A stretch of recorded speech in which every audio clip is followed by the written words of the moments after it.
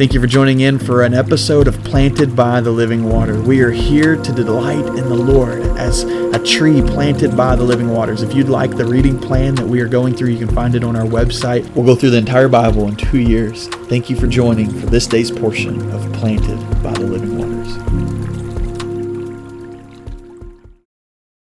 Welcome to episode 196 of Planted by the Living Waters.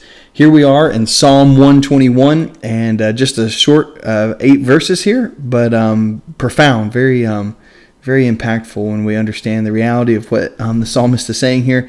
It says in Psalm 121, "I will lift up my eyes to the hills, from whence comes my help. My help comes from the Lord, who made heaven and earth. He will not allow your foot to be moved. He who keeps you will not slumber. Behold, he who keeps Israel shall neither slumber nor sleep. The Lord is your keeper. The Lord is your shade at your right hand. The sun shall not strike you by day, nor the moon by night. You shall preserve. The Lord shall preserve you from evil, all evil. He shall preserve your soul. The Lord shall preserve your going out and your coming in from this time forth and even forevermore."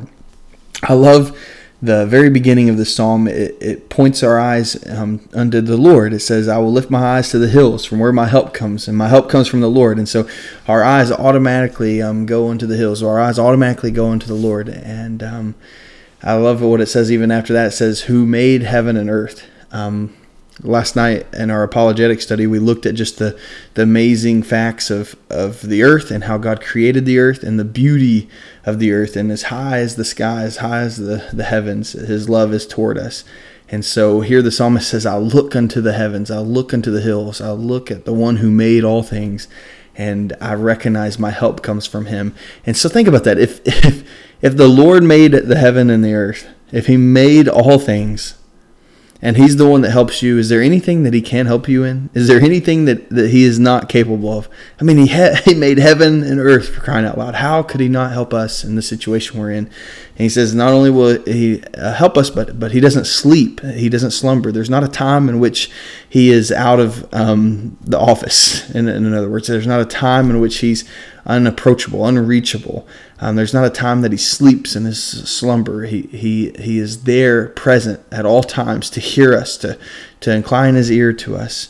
And then He's our keeper. He sustains us, protects us, and preserves us from all evil.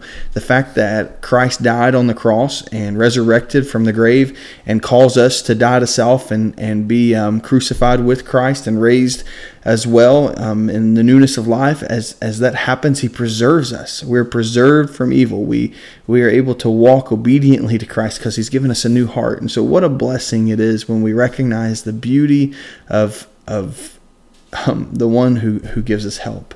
So would that be your prayer today? That you would look unto the hills, look at the one in whom made the heaven and the earth, and recognize that is where your help comes from. That He sustains you, that He keeps you, that He never slumbers, and that He preserves you. Do you need to be preserved from evil today?